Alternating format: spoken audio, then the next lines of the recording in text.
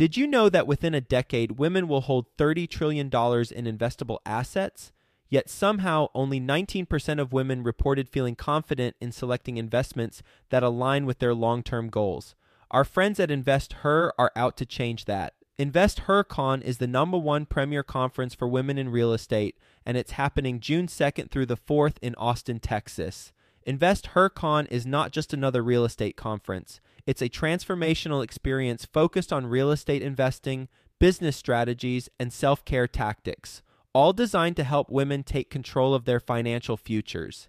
Gain the knowledge and skills you need to grow your portfolio and build a sustainable business, all while connecting with over 500 women who are playing at the same level. To learn more and to get your tickets, visit InvestHerCon.com today and use the code 100BESTEVER to get $100 off your ticket. That's InvestHer, H-E-R, con.com, promo code 100BESTEVER to get $100 off your ticket. Focus on the value of income more than income as value. So the value of an income stream is, in my opinion, more valuable than an income stream as the value of an investment. Best ever listeners, before today's episode, I want to invite you to join us in Keystone, Colorado, February 20th through 22nd. It is the 2020 Best Ever Conference. And not only do I want to invite you to join us, I want to invite you to earn 15% for every ticket that you're responsible for selling should you join as an affiliate for the conference. Great way to earn money. And also, if you're planning on attending, great way to pay for your ticket, essentially. You get enough sales. So you can go to bec20.com, and in the top left corner, it says earn 15% as an affiliate. You can click that, join the affiliate program, and you got all the resources that you need to share the good word about the Best Ever Conference in Keystone, Colorado. And we will be talking more about this on future episodes.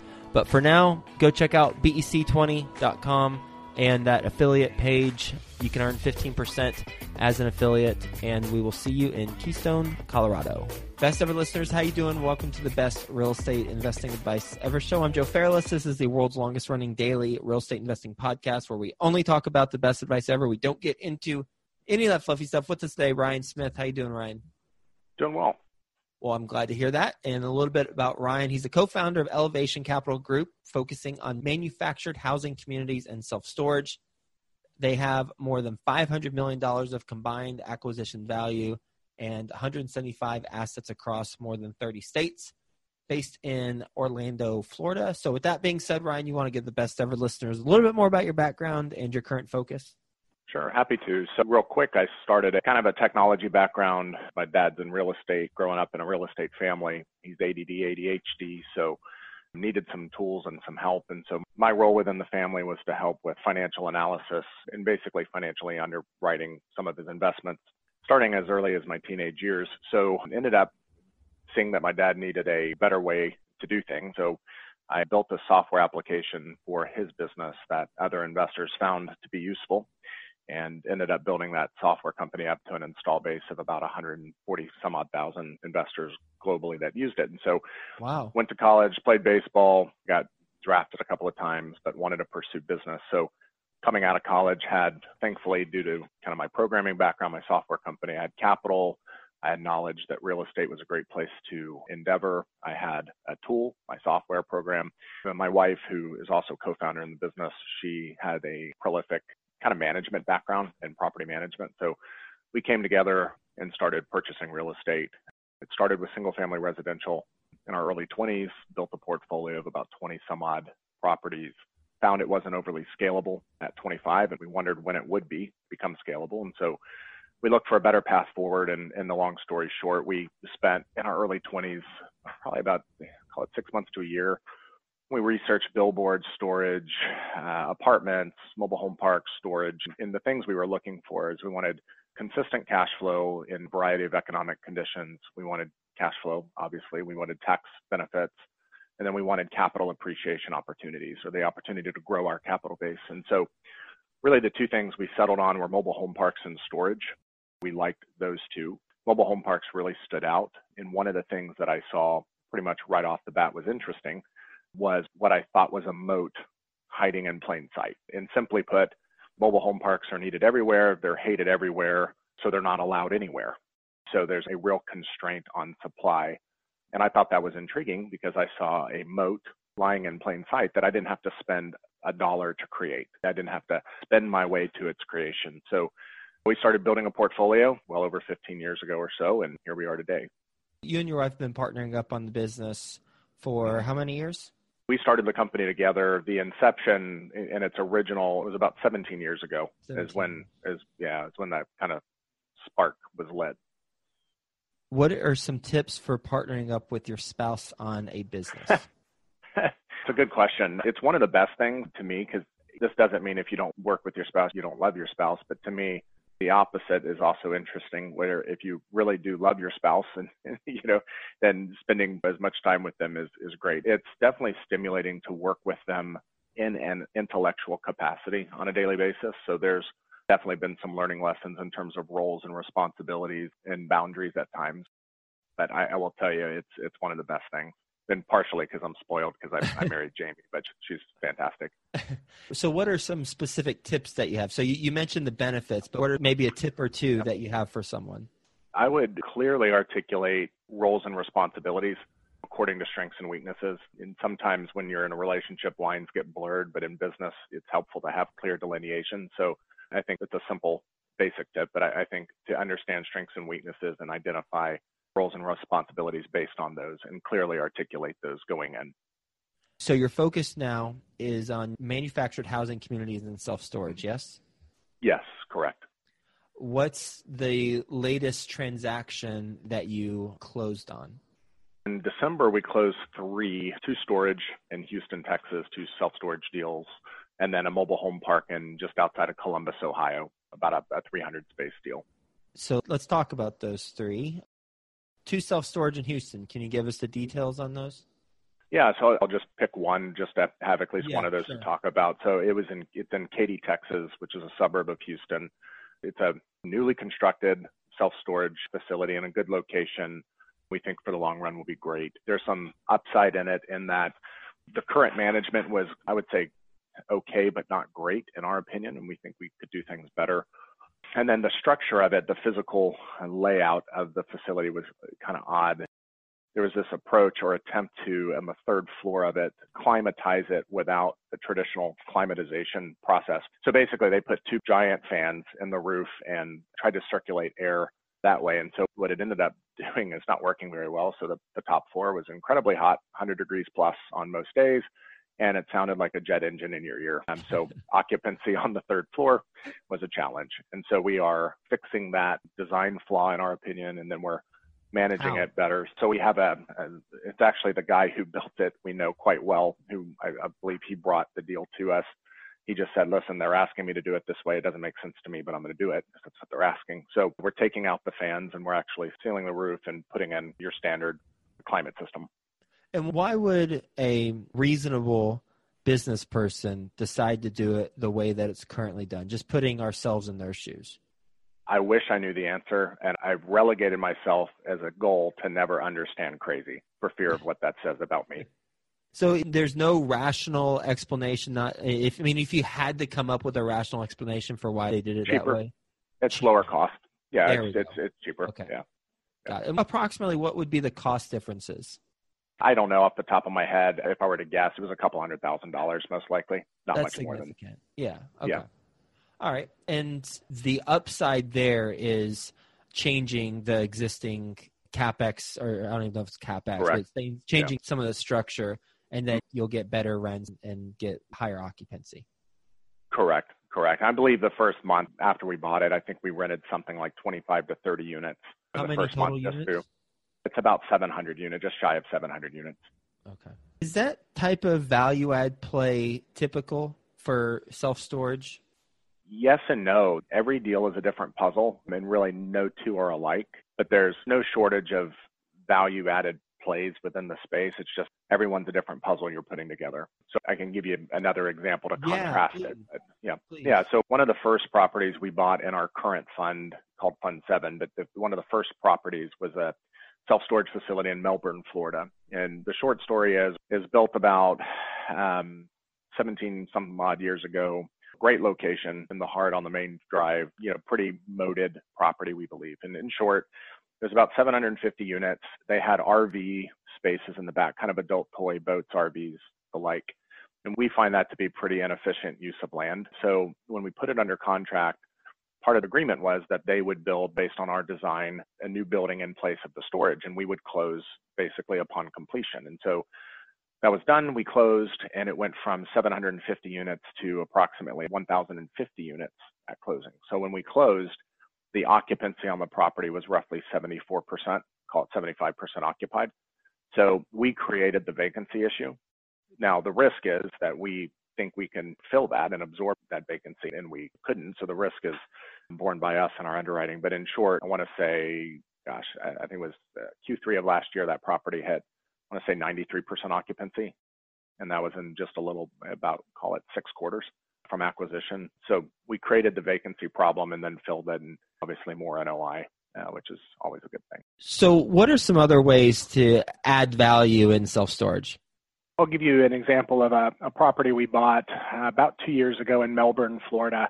When we first saw the assets in a great location, major market, good density, good barriers to entry, but the specific asset, kind of one of the problems that we created intentionally so we can solve it on the other side of ownership was we found it was built in 2001, good bones, had about 750 units, about 75,000 feet, but they did RV boat, basically adult toy storage in the back, which is not as effective on a per square foot basis for the purpose of generating income. So we put in the contract that we wanted them to build 300 units to our specification. So the long and short of it is when we closed, there were about 1,050 units, more than 100,000 feet. And because of that, the project was around, off of memory, 75% occupancy. So we created our own vacancy problem, which we then solved through leasing it up and pushing rents over time. So I think off of memory, a year, call it 4 to 5 quarters later after acquisition, it hit 93% occupancy. So from 74 to call it 90% plus within a year and a half. So that's been another example of a way we've added value on that type of asset. Does that negatively impact your financing since you're buying a property that used to be 90%, now they went down to 70%? No, because you tell the story as to why. So it's not a market base. You do all the diligence and you can show that the market can support it, and we were able to. And so it was not a challenge. And I don't recall ever hearing a multifamily investor go to a seller of an apartment building and say, I like your 750 units. I notice it's zoned for 1,100 total. So why don't you go build 400 units and then I'll close on the property? Yeah. First off, does that happen in multifamily? And then secondly, how frequently does it happen in self-storage? Yeah, it's a good question. On the multifamily side, I wouldn't really know because my expertise is mobile home parks and then self-storage. But I would say it happens less often than normal. It's not overly common. But then again, we ask for things pretty regularly that we get that are not normal. So this is one. And what it did for us is it allowed us to close and then go right into lease up rather than having to close and then go through permitting, construction, and more of a drag on cash. How is that structured? If I'm the seller and I have 750 units and I'm selling my self-storage and you are the buyer and you're saying, you know what, I like it, but why don't you go build me about 300 more and then we'll talk. I'll be like, screw you, buddy. Like, what do you mean? You go build it yourself. So how do you convince me to actually build them?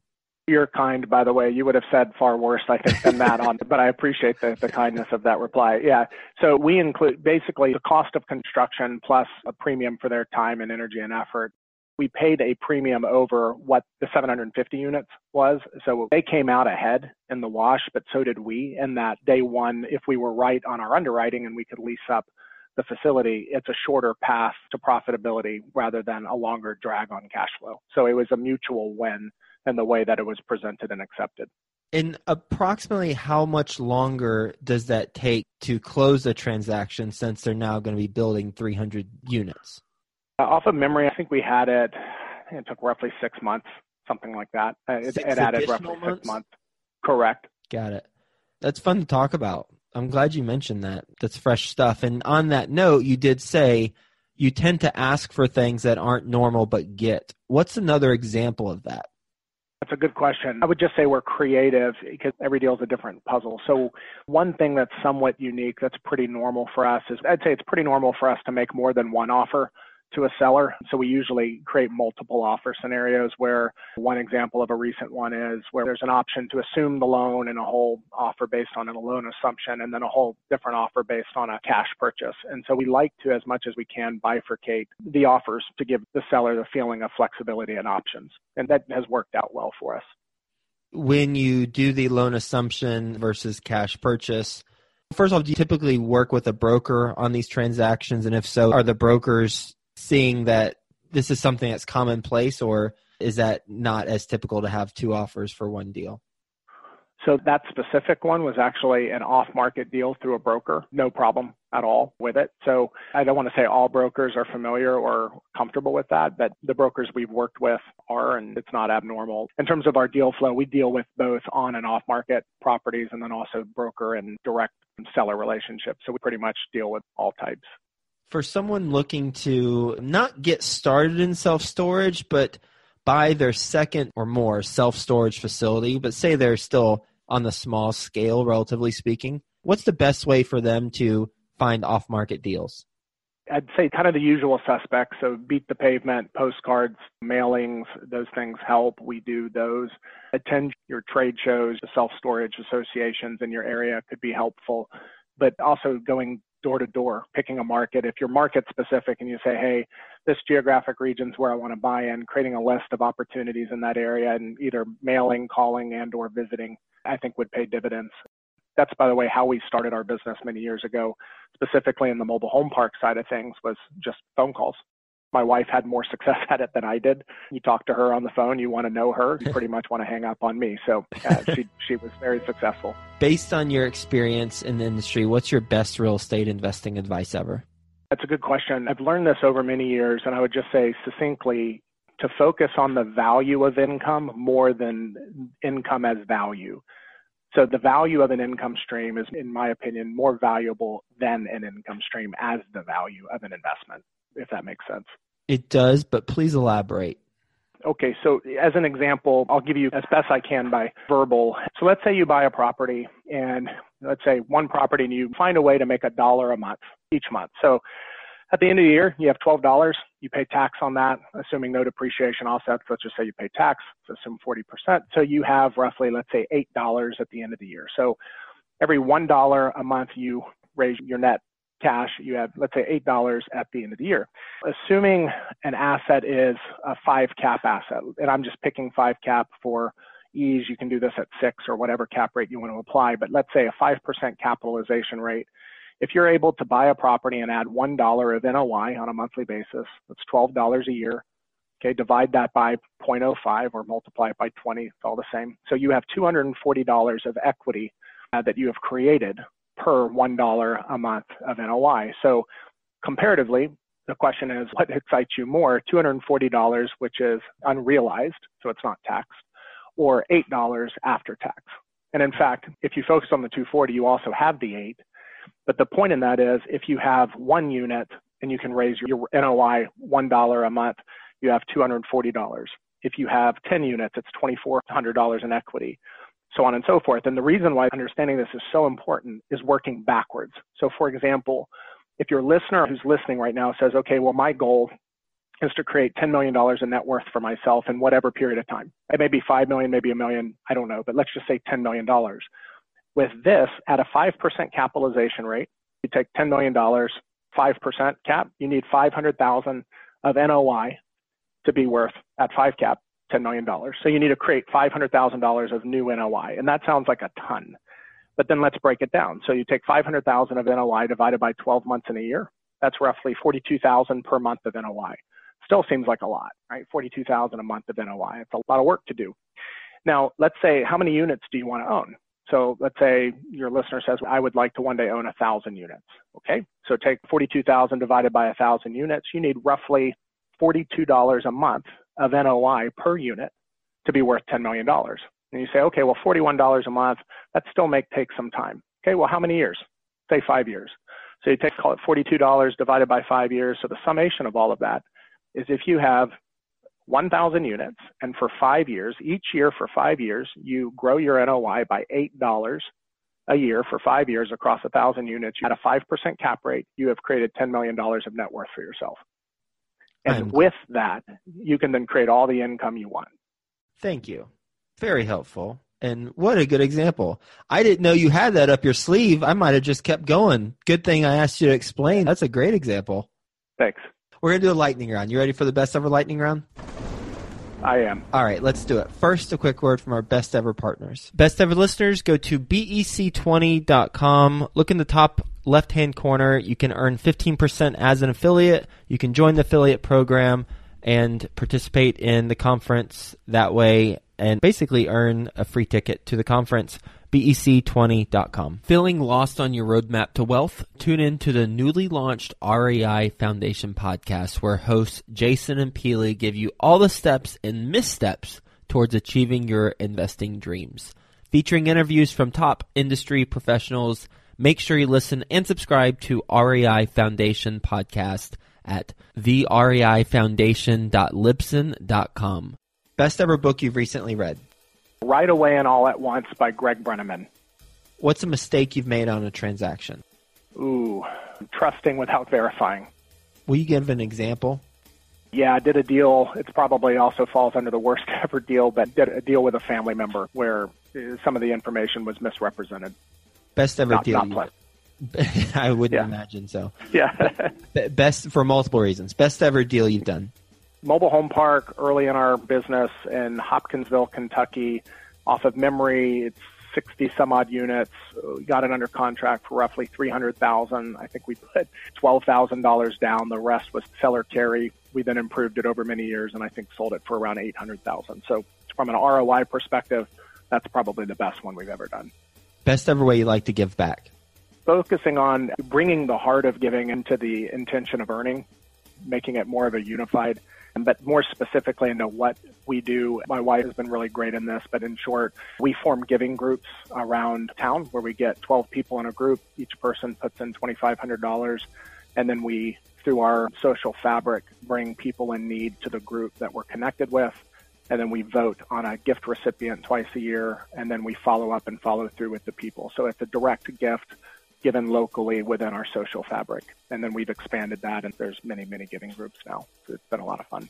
Is that a formalized organization, or is there like a website for that?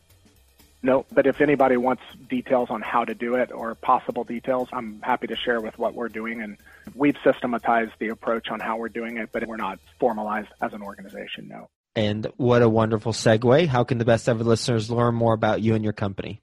ElevationCapitalGroup.com. That's the URL of our site. My direct line is 407-602-7662. Happy to help anytime. Loved listening to the stories about unique ways to add value, from the jet engine sound with the property in Katy, Texas, to the 750 units that, no, you didn't want 750, you wanted 1,050. So please just go build those, and I'll wait 6 months. Just love hearing these stories and actual transactions with some back and forth and what made sense for both parties. So thanks for being on the show. Hope you have a best ever day, and we'll talk to you again soon. Sounds great. Thanks. Feeling lost on your roadmap to wealth? Tune in to the newly launched REI Foundation podcast, where hosts Jason and Peely give you all the steps and missteps towards achieving your investing dreams. Featuring interviews from top industry professionals, make sure you listen and subscribe to REI Foundation podcast at thereifoundation.libsyn.com.